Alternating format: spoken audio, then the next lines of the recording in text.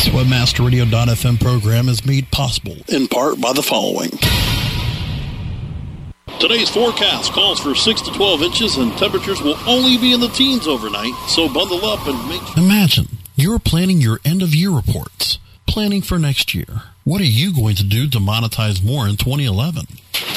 We're going to have clear and sunny skies with a perfect day of weather for everyone coming to AFCON 2010. Warm up your marketing strategies this December in our winter oasis for affiliate marketers. AFCON 2010 Miami, December 8th through 10th at the Fairmont Turnberry Isle Resort in Aventura, Florida. Sign up now at AFCON2010.com. That's AFFCON2010.com. The opinions expressed on this WebmasterRadio.fm program are those of the host, guests, and callers, and do not reflect those of the staff, management, or advertisers of WebmasterRadio.fm. Any rebroadcast or retransmission of this program without the express written consent of WebmasterRadio.fm is prohibited. Your radio target is locked, and you have reached strike point. Webmaster Radio stretches its microphones across the Atlantic to bring you the strike point. Our expert and informative hosts will attack the search industry from Europe to the Americas and beyond. And now, WebmasterRadio.fm presents Strike Point.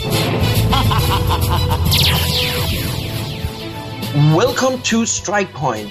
We are live again, and it's Monday, October 11, and today I have a very special guest star because David couldn't make it as we announced last week. I think he's away on some conference or something. But we have a very special guest star today, Disa Johnson. Disa, I want to give just a quick presentation here. Disa is one of the first people I think I met in SEO for real. I think it goes back to 99 or maybe 2000. So I think we passed a 10-year anniversary. She was the editor of one of the first SEO communities, I would say, the iSearch email list. And today, to most of you guys out there, it may sound a little bit old-fashioned with an email list, and indeed it was. But it was a cornerstone of the very beginning of this industry, and I think just about any of the top SEOs around the world used to frequent that newsletter. And we posted there, and it came out every week. Everything was a lot more slow. I think it was weekly it came out, so it was a lot slower than what we're used to today. Also, Disa came out of, and that I think where iSearch originated as well. She came out of the early industry crowd in Bend, Oregon. And I think we mentioned this before on Strike Point. I kind of consider Bend almost like the birthplace of SEO. This is where so many of the great SEOs of all time that are still around came out of, besides these, of course, Marshall Simmons and Derek Wheeler and so many more. There seem to be, I don't know why, maybe these can explain more about that, what was so special about the environment in Bend that all these great people came out of it.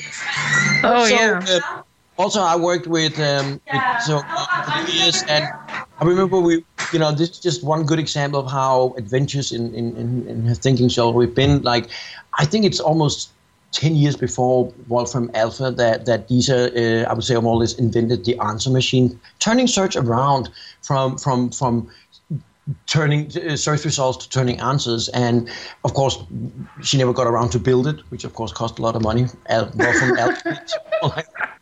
But also, last thing I want to say is, and this is a little bit of a reference to the show we had a couple of weeks ago with Ann Kennedy, where we talked a lot about women in search, and specifically why there are so few women in search that are hard on the technical side of it. And I must say that this is definitely one of the exceptions in our business as being one of the very few women that are very hardcore when it comes to technical.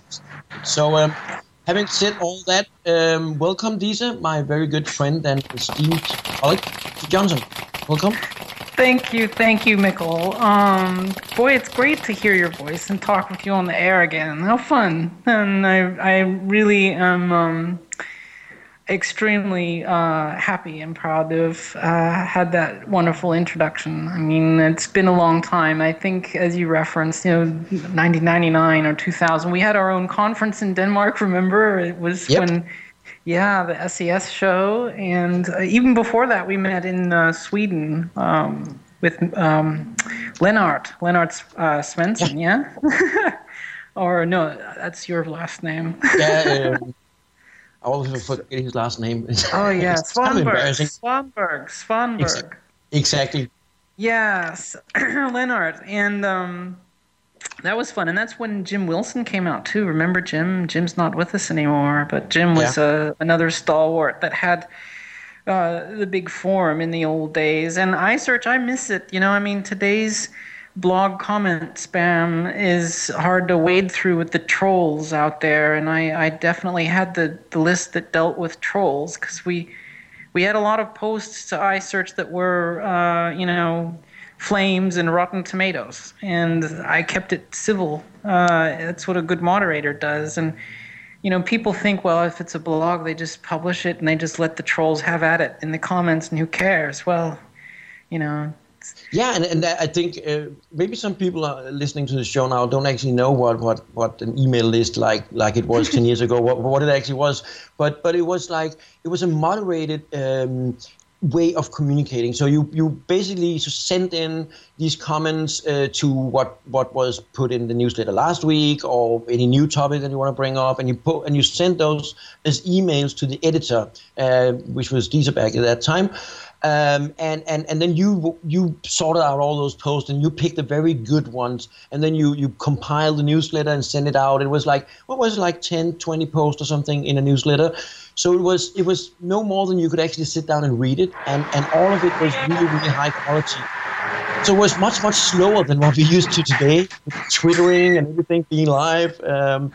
But it was of a much higher quality, I would say, than a lot of the stuff we see now. Yeah, I think that's what's missing today, is that there's more noise. And not that that's, I'm not trying to say we should turn back the dial, because I love Twitter. It's my favorite thing. And there's no more noise than on Twitter, I guess. But, I love it. I love what's going on. It's just that back then there was more, there were just fewer people, and the noise was certainly, it was just a much quieter environment to work in. Yeah, and that's it. I think it would be very difficult, if not impossible, to do something similar to iSearch today, because there's simply too many people. Because the great thing about iSearch was, when I came into the business, iSearch was already there. And I think back then it was Marshall Simmons who originally was the editor on it, and then you came on after Marshall, isn't that right? Mm-hmm. Yeah. Yeah. And so it was already established. And I think that what was great about iSearch was that on one hand, you had every single SEO in the world that knew anything about SEO. He was on that list. and they posted stuff, so it was really great stuff. But also there was room enough for a more newbie like me to come in and contribute with the stuff that I could contribute with. So it was a very open community, and I think it would be impossible today to have both every single SEO that knows anything, and plus being open to every newbie, and it would just be too crowded or too noisy. Yeah, the parting advice that Marshall gave, Marshall who's now with the New York Times Company, some parting advice, one of the best pieces of that was, try to allow, someone who's relatively new to post too, and he said that he liked to start off the list digest with something relatively easy to just get people into reading the rest without starting off with something so complex that they would just, even the people who could understand it haven't really switched gears yet in their mind. So I liked that a lot, and I try to continue doing that in anything else I do, whether it's for clients or, writing something for a blog now. Yeah, that's actually a very good tip, I think, for any newsletter, to start it out that way. And I never thought about it in that way, but that makes total sense. I just know that iSearch did work out really, really well. Unfortunately, eventually, like most stuff, it kind of died out. Everything seems to die at the end. I did try to resurrect iSearch as search return in 2005, but even by then, blogging was already picking up steam so much that no one cared, because if you send a comment in but you won't see it appear for 2-3 days, it's not the same as just commenting and having it appear almost immediately. And, with Twitter, it really is immediate. It's your own voice. I think that it was fun, and only the old school people really contributed. And I just kept it alive as a news source for a while, the various things I was writing, but it became too much to do alone when also in business. And so I just let it subside for a bit. And I'm going to change Search or Turn Around now into something entirely different. So. Yeah, and we're gonna come back to that in a little bit. But I want to go back even before this whole SEO game started out, because there's a funny thing that we both came out of the music business before. That's right.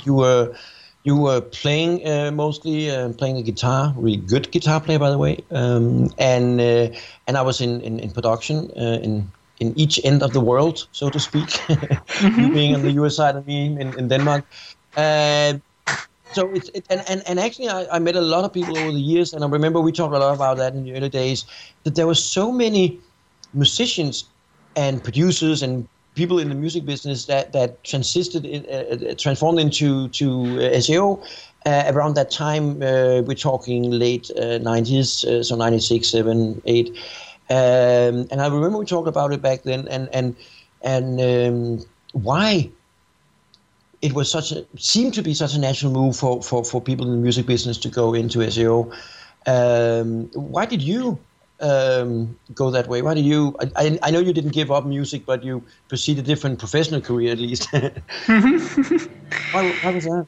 Yeah, actually, it's funny. I just finished writing a post for a blog and they asked me how I got into SEO, and I brought up the music.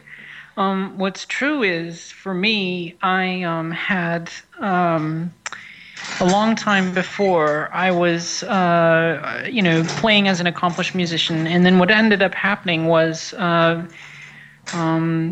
actually even before then, really what it was I had taken note that recording gear was changing from analog to digital. And I just thought that was fascinating, that in the Peter Gabriel So album, the record with Yusur Nadur on it, and Red Rain and those songs, Sledgehammer. So anyway, that was all done purely digitally, from recording all the way through to the end of the mastering process. And that fascinated me. And then I had read, by happenchance, a piece in the LA Times in the early 80s, mid 80s, about this new technology called a digital modem, which was using telecommunications networks to connect computer to computer. And they said that normally it would take these huge switches the size of a refrigerator to do that from university to university, but that this new digital modem was going to connect people in the household to computers. And I thought, well, that makes sense. As a musician, I know I can distribute my music online. Or, back then it wasn't online. I just figured I could distribute my music through this new technology and then just wait for it to mature. So several years later, I got my hands on a computer and a 14.4 baud modem, and I was surfing bulletin boards. So after that, it was literally SEO history. I ended up learning all of that, and then getting into the web when it became popular, and getting into programming for the web, and that just made much easy money. Yeah. I mean, I think that I heard this kind of a similar story from most of the musicians that moved from music biz to internet biz in the late 90s, because it was kind of the same with me, because I had a rush with the music business from the early 80s and up until the mid 90s or something. That was probably the golden age of the music business. There was so much money. I mean, and even local acts in Denmark was selling 300 to 500,000 copies. And I mean, we're talking a country that is about a third of the size of New York City. So I mean, there's 2 million households. So basically, the best-selling acts were selling like an album for every 4 households. It was outrageously good at that time. The same thing, of course, applies to music business in the US. But then by the mid-90s, as everybody knows now, the music business declined. There's a lot of reasons, and we're not going to talk about all that today. But music business basically declined, and then this new thing came up, the internet. And I only actually came onto it in a late part of the mid-90s when it all became graphical. Back in the BBS days and all texting and stuff, I wasn't that catched onto it. It was too geeky for me, I guess, or something. But when it turned graphic with World Wide Web, that really caught my attention, and the rest is history, more or less. But I think a lot of us, as one of the first things we did online, discovered the magic of search engines, and which we're going to talk a lot more about. Was a totally different game back then. But the whole mystery around how do these web pages turn up? Why do they turn up? And you know that curiosity, and realizing that very very.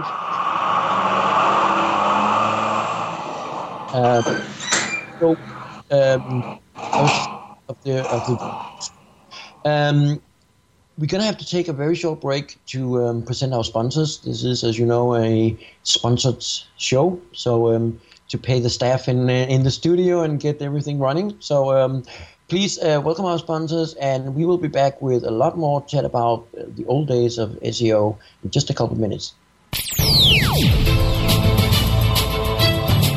Sit tight and don't move. Strike Point. We'll be back after this short break, only on webmasterradio.fm.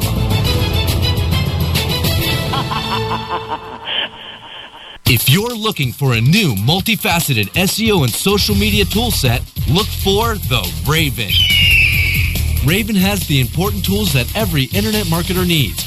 Raven offers customized metrics for managing link building campaigns, social media campaigns, with campaign reporting and research tools that you can easily manage. Build up campaign performance for your clients and give your team the tools that will make them soar. If you want to increase your internet marketing revenue, look for the Raven. Go to raventools.com. That's raventools.com. What is this? Why is my website not ranking higher? Well, sounds like you could use a link building report from SEOFox.com. What's that? You can't rank without good backlinks. And SEOFox.com's link building report lets you enter domains and compare their backlinks. It gives a detailed report that shows you why each domain ranks where it does, and it reduces the time it takes to find more links. With SEOFox.com's link building report, you can find more links, use their search marketing services to find more links, or better yet, they could even build your own backlinks. So you think you're pretty sly with that SEO Fox link building report? Sly like a fox. Get your link building report today at SEOFox.com. That's SEOFox.com. How do you choose the right affiliate network to partner with? The answer is simple. MarketHealth.com, where health and wealth connect. Established in 1998, the MarketHealth.com affiliate network allows you to market and promote the world's leading health and beauty offers on the net. Start making recurring income and the highest payouts in our industry. Choose from over 50 of the hottest selling offers, ranging from herbal supplements, skincare, vitamins, beauty products, weight loss, and much more. Sign up for free at MarketHealth.com and start making money today. Join Marketing to Women expert Maria Retan as she chats with those in the know so your business can grow.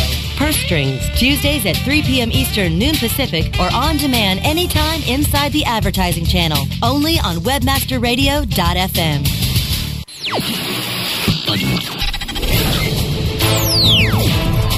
Now, back to Strike Point, only on webmasterradio.fm. Here's your host. Welcome back to Strike Point. We are live today with special guest DC Johnson. So we talk a lot about the very early days of SEO, and before we came into the SEO business, and iSearch and how it all started out there. So what are you into now these days? Well, I'm completely mobilized And that's not just mobile SEO, but I want to deliver services mobile, like basically boots on the ground, go and service a client in their office or at Starbucks, and I can still form documents and things and work completely out of the clouds. I mean, if we are doing SEO, then their site should show up in rankings wherever I'm accessing it from. I mean, that's the whole point. So it doesn't have to be tied to a desktop. It should be on mobile devices. It should be on browsers going through proxies or anything else, you know. So really, it's that and the software which I've written to try to further mobilize my office space.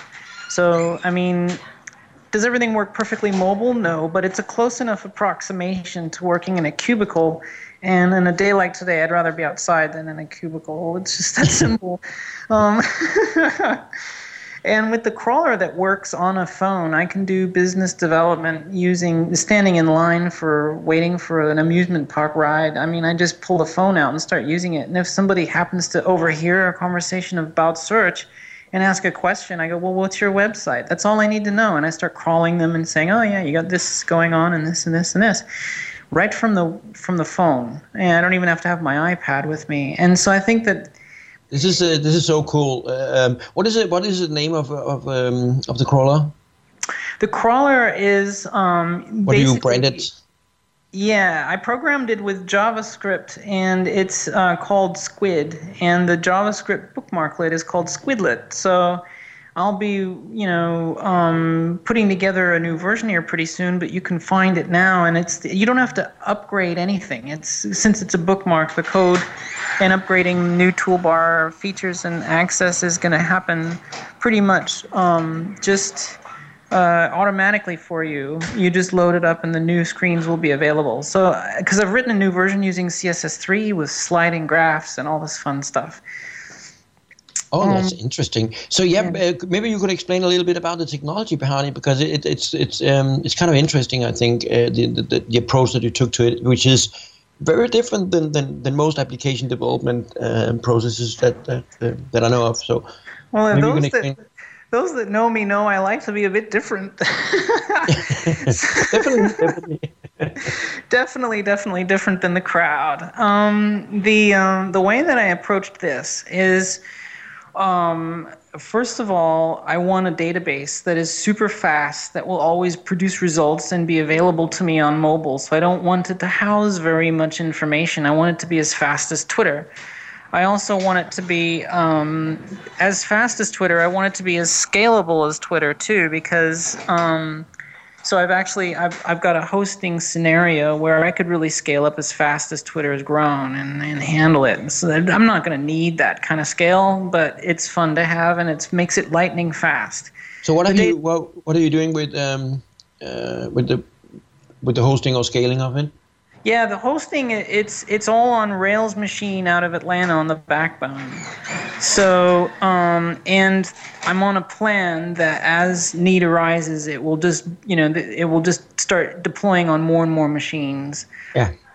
So, the thing that on the front end that it does, which is interesting, is a series of prototype features that actually work now.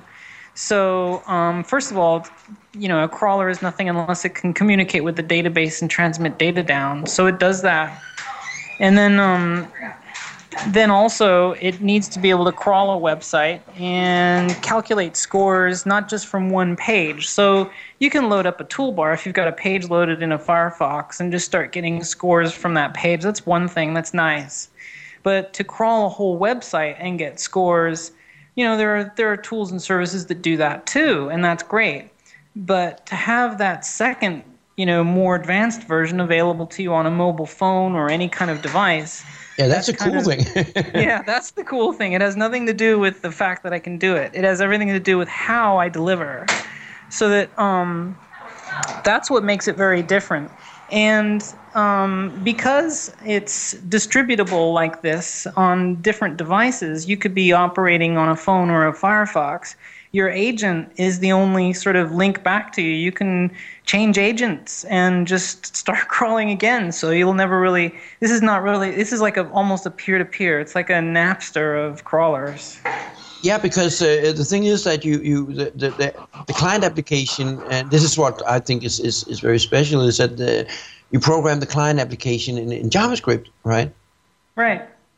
Which is, of course, I mean, we all seen more or less advanced stuff being done in JavaScript with Ajax and all kinds of funny things you can do, but it's very rare that I've seen anybody do something like you with a full application, and of course it opens up for a whole set of portability options, and as you're saying, running it from a smartphone or running it from a desktop or notebook or whatever is possible when you do it that way. As long, of course, as you have the agent or the client available to you that it's written for. But since you've written it for the WebKit browsers, then it's really no problem because those are available on platforms. Right, and the WebKit browser is, it's a multitude, including Chrome from Google. So, yeah, it's built for SEOs. I mean, I just chose that platform and went with it. We have support for Firefox, and it actually loads up some of the tool in Opera, so it'll work on an Opera as well. Okay. Yeah. Which I think is, I guess, is still very common on mobile devices and Mac. Yeah. Yeah, and definitely mobile. Their mobile browser is pretty popular.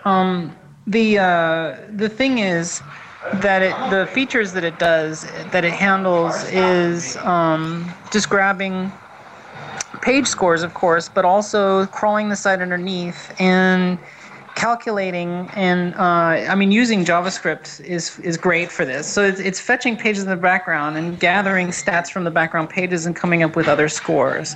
Now the score that I get from that toolbar, I've trademarked, or service marked, I should say, PageRank integrity. Okay. Yeah. So what is that calculation based on? Well, in its most rudimentary form, and the rest of the magic is stuff that I'll keep until I publish it. But I'll tell you after the call. The basic calculation is just a measure of internal links versus outbound. Yeah. So if you've got a website, you want to know generally how much of the website, how much of its juice is really there inside the site versus just giving it out. If it's a free-for-all and they're linking frivolously to everybody, it's not worth getting a link. If they're really tight and you get a link, boy, that's worth a lot. But it can also carry. See, the reason why I wanted to start there in a rudimentary calculation is that the rest of it is to do with characterizing a site, classifying a site. Is this site, because some sites that link out a lot are actually still high quality sites. They just link out. I mean, that's the nature of Yahoo, to link out to other sites. Originally, the directory. Yeah, or about.com or. Yeah, and so I mean, those things are great, but you'd think that like Craigslist would be loosey goosey, but they're not. They're totally tight. Try getting a link from Craigslist. Well, you're not going to get one, yeah. So I mean, there's those kind of calculations that I have going into the score. That sounds very interesting. So where do you? It's available now, right? Yes. Visit squid.searchreturn.com, and that's to go straight there. Otherwise, you can just go to searchreturn.com because it's easier to remember and follow a link to the tool. That sounds very interesting. I'm definitely going to look more into it. I have not done that so much so far, so I will get into that, and I think it sounds like something the rest of you guys out there listening should as well. So, well, I want to go a little bit back again to old the school. very early. That's it's not every day that we get to talk about the very early days of this business, and I think it might be fun to listeners to hear about. Because I mean, when we go back to those early days, around the shift of the century, 99, 2000, 2001, SEO was seemed to be like a whole different world, a whole different. How did you see it back then, and especially compared to how it is today? Well, I had more fun because we really had puzzles to sort, and today all the stuff we did back then is standard SEO today. We invented it, and it was our creative spirit. You know, I mean, I was reading. And I'm dead serious. I was reading my own sentence back to me that I'd written 10 years ago in the new Google Basic SEO doc. Have you seen that? I was reading through that, and I think, gosh, even Google is guilty of this. You know, they're just lifting an entire sentence or two of my own text from back then. You know, I mean, I don't blame them. I mean, it's it's business as usual. But I mean, it's kind of the way things go in this world. So. For those who are new today, you know, I think that you know, to really stand out from the crowd of everybody that just has push button SEO is to try to invent something, because push button SEO isn't going to work. And you know, the other thing is that, Mikkel, we had so many engines to play with. I mean, InfoSeek and AltaVista and Hotbot and everything. Inktomi you mentioned, and so. These things are no Lycos and right? I mean, That was maybe some people don't actually know that, but there was a time before Google. Google was around at all. They were like these very young students nobody heard about yet. That's right. It was. I mean, we're talking way before that. I think actually they started working with their stock, but nobody knew about it. They had the Stanford University agent called Backrub. Yeah. And Backrub was written in Python of all languages. It was probably just an experiment for them, but it worked, and they applied the anatomy of a hypertext search engine, which is their paper. And they created it, and it worked. And you know, I mean, it was smart because they simplified, and now they've turned into Yahoo. I mean, I can't tell the difference between the two engines anymore. No, it's definitely much different now, and of course the domination of Google these days are very, very different. I mean, one of the at least at one point back in that time, I think AltaVista was kind of the king of the hill, and I, you know, back then the funny thing is that most people had the same feeling about AltaVista as most people have today about Google, that they are going to be on top of the world forever. And I repeated it again and again. Nobody lives forever.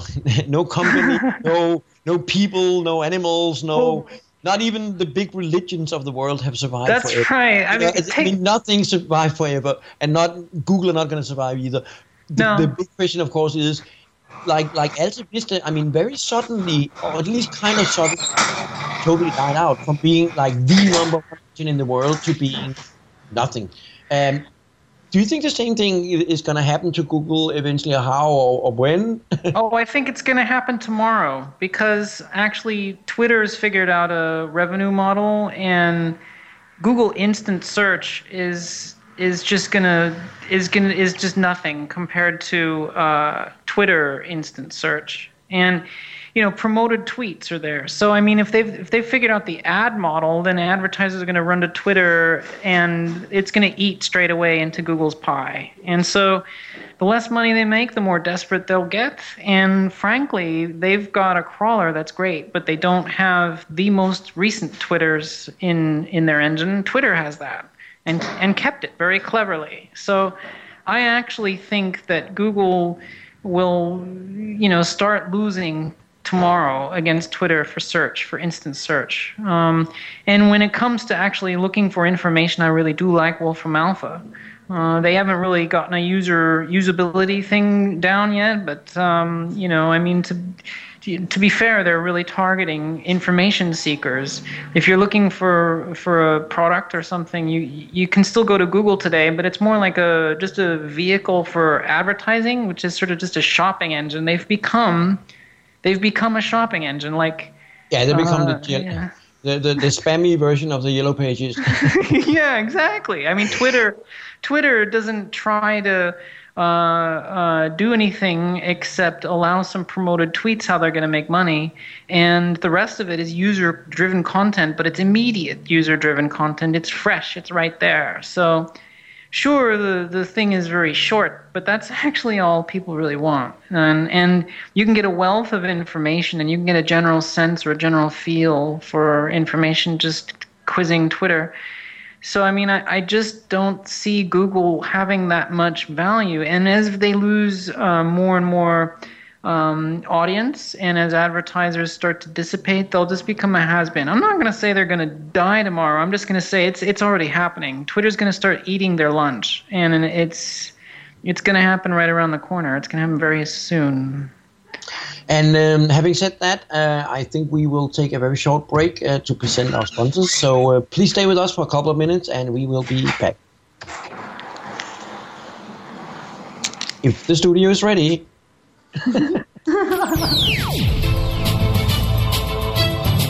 Sit tight and don't move. Strike Point. We'll be back after this short break.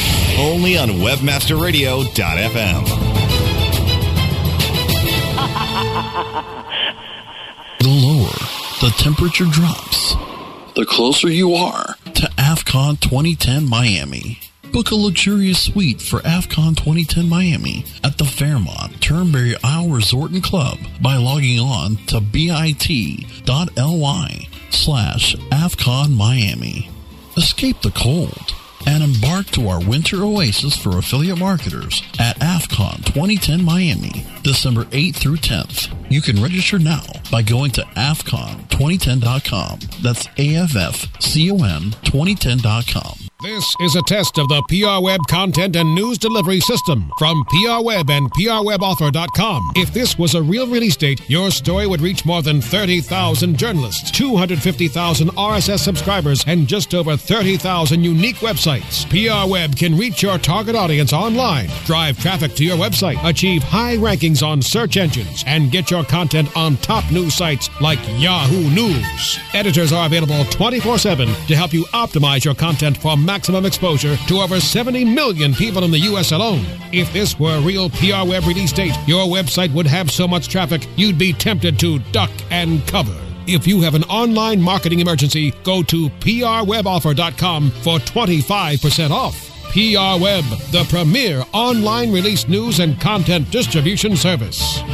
Round-trip plane tickets, $1,100. Four-night hotel stay, $900. Conference passes, $2,000. And to think how far your dollar could go every month by working with WebmasterRadio.fm. On air and on demand at some of the most premier trade shows around. We report from booth to booth, session to session, keynote to keynote. That can be sponsored by you. Plus, we throw unforgettable networking functions where your message can be conveyed via audio or video from the ceiling to the floor. Contact sales at WebmasterRadio.fm for a free consultation.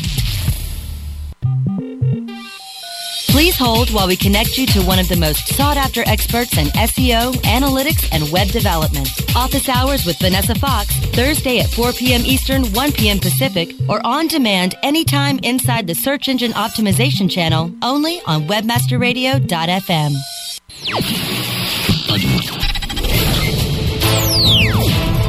Now, back to Strike Point. Only on WebmasterRadio.fm. Here's your host. Welcome back to Strike Point. We are live. It's Monday, and with me I have Disa Johnson. And just before the break, Disa announced the death of Google tomorrow. So, are you saying that search in general are gonna go away or just decline a little bit, or is it specifically Google's way of dealing with the market that you think are gonna go away? Well, we all know how quickly things change on the web, and I really do think that the interactivity and mobile coming online, more and more people are going to go to Twitter for search, and it's such a mobilized platform. And yeah, you've got Google, and you're going to always need services like to find local information. So Google Maps is pretty important, and Google's pretty strong in the mobile space too. I'm not taking that away. I'm just saying that they've become a shopping engine, like a shopping service. Their information retrieval is really pretty poor because, if I know that the top ranking site's going to be Wikipedia, why do I need Google? I've got a Wikipedia app on my iPhone. I just go to Wikipedia straight. So if I'm not doing anything that I need Google for, what do I need Google for except to maybe find some reviews? Well, there are other shopping engines too. I can go to become.com, for example, and look at user reviews. There's just so many things that I can do without Google, and they really haven't become a necessity. They've gotten a really good job of being sticky for a huge number of users today. And that's important. They're not going to just be out of business necessarily, but it's just going to be a sort of a shopping service kind of site thing with maps driven by photographs they take from robotic cars that drive around in the streets without a driver. Yeah. That's a whole different story, I guess. They're indexing the real world with the cars. Maybe they can turn that into something better. I don't know. It's Street View. That's what it is. We already see it. We know it. It's an impressive service, and if they can make money out of that. But the fact is that their YouTube is probably their strongest play today, I think. Yeah, that might be true. At least it is a very, very strong brand to have the ownership of. There's no doubt about that. And also, as you say, we do see a trend in user interaction going to the social medias, Twitter, Facebook, primary winners, but also going to specialized places like YouTube. Because, if you know that you want to see a video with Britney Spears, why go to Google? Then you go to YouTube and you search for it there, and it's there. And also, when was it? I saw the numbers on YouTube searches. That is just outrageous.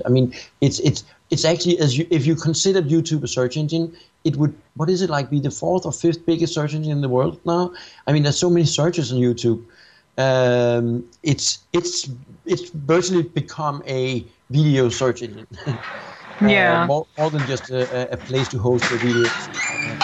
So yeah, that is definitely an interesting trend, and I think everybody is seeing that today. That not only are users moving to social medias, but there also seems to be a combination of the two. The search engine are desperately, as you mentioned, trying to include social medias in their search products. But you don't think they do that so well today, or what? Oh, I think they do it as well as they can, and that's an impressive speed. Google is impressive in so many ways, and that's one of them. Indexing Twitter, it's there within minutes, and that's by a backdoor deal that they made arrangements with Twitter to have access.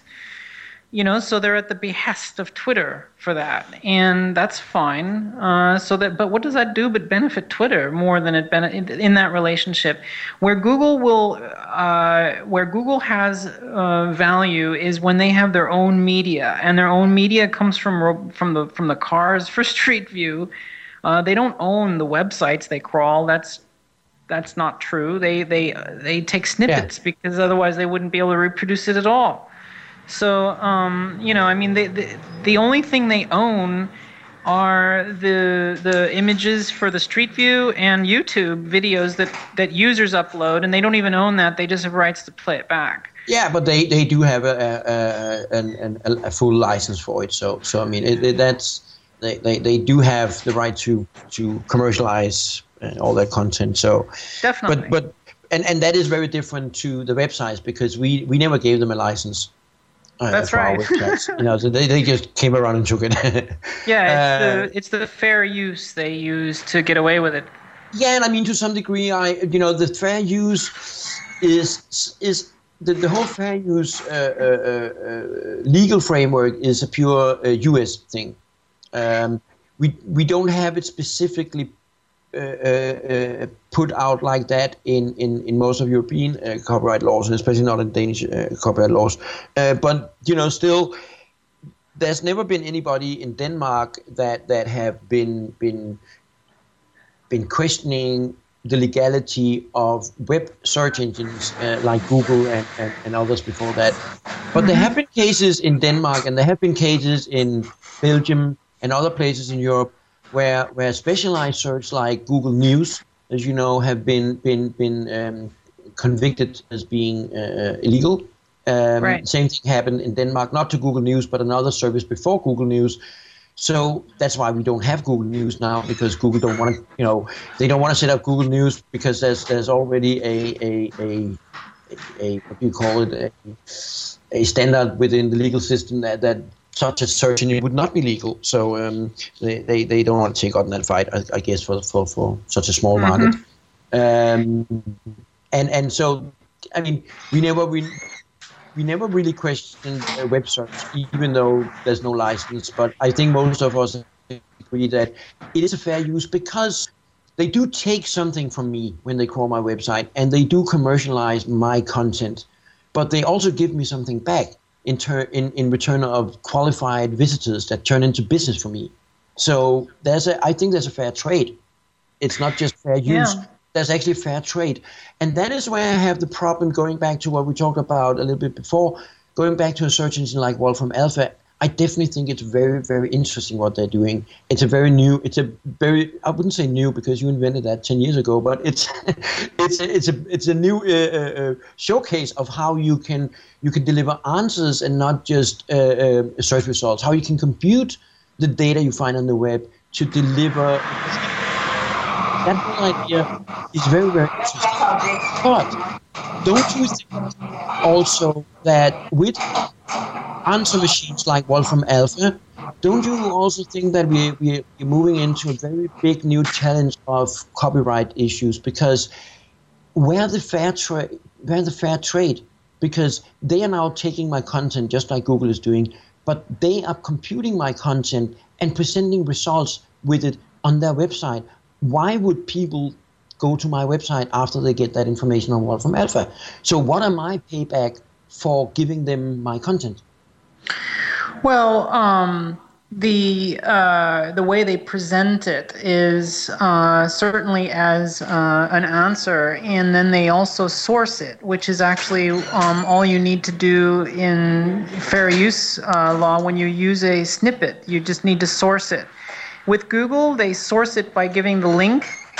With Wolfram Alpha, there's a button that says, where they got the source information. But the truth is that it depends on the query.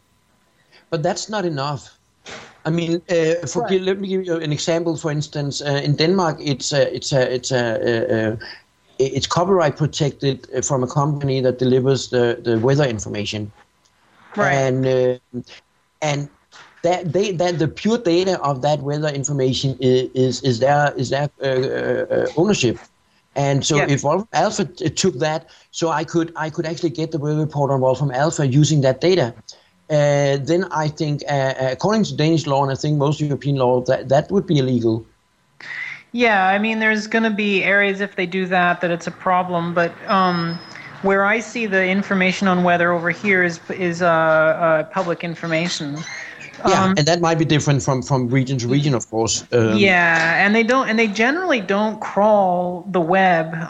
They basically have the certain data sources they go fetch information from in order to keep it fresh. And there's some data they keep, in-house as well to serve up. I mean, you can get nutrition information, which generally isn't going to change. So you can ask, well, what's the nutrition in a tablespoon of butter? 100 grams fat, and so on. So I mean, it's pretty 100 calories fat actually is what it is. But the whole point is that is not going to change. Butter is always going to be butter, and so when they have that information, and it's pretty generally known fact, they can put it in. And they still source where they get their information from, which should be from a U.S. Government source on nutrition. So I mean, there's sources like that. But where Wolfram Alpha really takes it three-dimensional is that you can plot graphs. You don't have to be only using it to search information, because it is a computing engine that you can actually say, well, plot this graph, and if you write the math out correctly, it'll draw a pretty picture. Yeah. And also you can do totally crazy dimensions, like the relationship between wine brewing in France and cutting down forest in Japan or something, totally different numbers, and you can compute them and dimension them, which I do think that it's very, very interesting. But I just, I was just thinking that I mean, a great portion of the data that an answer machine like Wolfram Alpha is using is, of course, something that could be considered public data, official data sources. But as far as I see what they're doing, there also seems to be a lot of stuff that is proprietary information that they're calling, like they're calling everything else. I did hear from them some time ago that they were actually going out and doing a lot of commercial license deals on a lot of this proprietary information. And in that case, I'm perfectly fine. I mean, if you can cut license deal with content providers and take that content and compute it, that's perfect. As long as there's a deal. It's only when you don't have that deal and you don't pay back in some kind of way for what you take from others.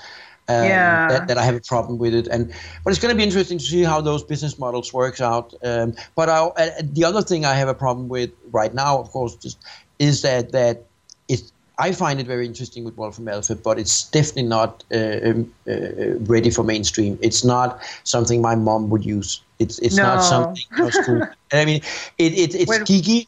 It's for a very, very small audience in the shape and form that I see now, but that could evolve, of course. That could change. My favorite thing to do is to use some queries that I might use regularly. Of course, weather forecast gives me the weather forecast, and it geolocates me before setting it all up. But that's just easy and straightforward. But one of my favorite ones is if I want to watch companies that are public, I do a search like employees, Google versus Apple. They will properly take that query and draw a graph of the number of employees over time, 5 years, 10 years back, the rate of employees, Apple and Google computers side by side. So you can do comparisons with Wolfram Alpha that you just can't do with any other engine at all. There is no engine out there but Wolfram Alpha that can do this. And you can add a third company if you like, and it'll draw a graph with 3 lines. Yeah. So it's illustrative. It can be used in reports. And another thing I like, the first thing I do is use Wolfram Alpha before I use my own crawler when someone gives me the domain, so I know a little about their hosting information and what their general traffic is like, because it pulls Alexa in for that. So I don't have to go anywhere. I just load up Wolfram Alpha and do it. Yeah. It is definitely interesting.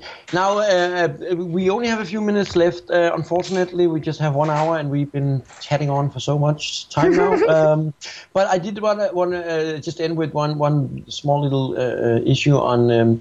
I remember when we started out in the early days of SEO, it was just like we didn't even really call it SEO back then so much, but it was just a crowd of people doing this stuff with search, and there wasn't really that big of a distinction between us. Then later, during the early 2000s, everything kind of split into black hats and white hats, and all this crazy stupidity started out with the fights between 2 different religions, more or less. And then, of course. Yeah. Then, of course, there were people like you and me that were probably just, moving around between stuff like we always did, and tried to work out what we found was right to do. So playing more or less both sides of that stupid game. But the trend that I see today, and I just want to hear your comment on that, is that I think it seems that we're moving a little bit closer to what it was in the old days, where it's all just about SEO. It's not so much about being in one extreme or being in another extreme, but actually doing the right thing about what works for your website and so on. I see it like this. I mean, the white hat, black hat was useful just to say, do you cloak or you do not cloak? You know, that kind of thing. And cloaking is so different. It became personalization and different than page jacking was in the old days, right? So the way I really view it today is that perfectly, strong white hat, quote unquote white hat SEOs can do really bad dynamic SEO and be just as dangerous as a dumb black hat cloaker that gets their client in trouble and banned from the engine. I see CNET is a great example because I just saw it yesterday, and it was a result page, or it was a top 10 result for one of the new tablets that will be running Android. I was doing a search. I wanted to know the release date, and it said, "Oh, there's a review by CNET for this thing," and it said release date in the description text that Google pulled, and I thought, "Oh, cool, I'll get it real quick." I click through, I go to CNET, and it was empty. All they had done is put all those keywords in the title. In an empty review, there was no review. There was nothing. It was just the template with nothing in it, zero. And so that was obviously SEO, and that could be considered white hat dynamic SEO, right? I mean, right? You put together the template page and you go, well, what are the keywords? And you put the keywords together, and then the site structure can deliver a page like that, and Google will fetch it. Yeah, definitely. And then you get an empty shit. And you know what's true is I'm sitting there trying to find the release information, and I have a bad experience. It reflects poorly on Google, and it reflects poorly on the SEO that handled CNET, and CNET got screwed because they're paying for this crappy advice. Yeah. Anyway, we are running out of time. The studio is pulling me with the hook, and unfortunately, we could probably be talking for another few hours. It has been really, really good to have you here, Disa, and I hope that you will be ready to step in another time because I feel that there's so much more we can talk about. We only covered the first few years of SEO, and there's about 10 more years to cover. So, do you want to say anything? Thank you, Mikkel, and absolutely would be my pleasure to join again. Thank you very much. Thank you very much, Disa. And we will be back live next Monday again, and I think Dave should be back there. So until then, just have a good time and enjoy yourself. Ciao, everybody. Bye.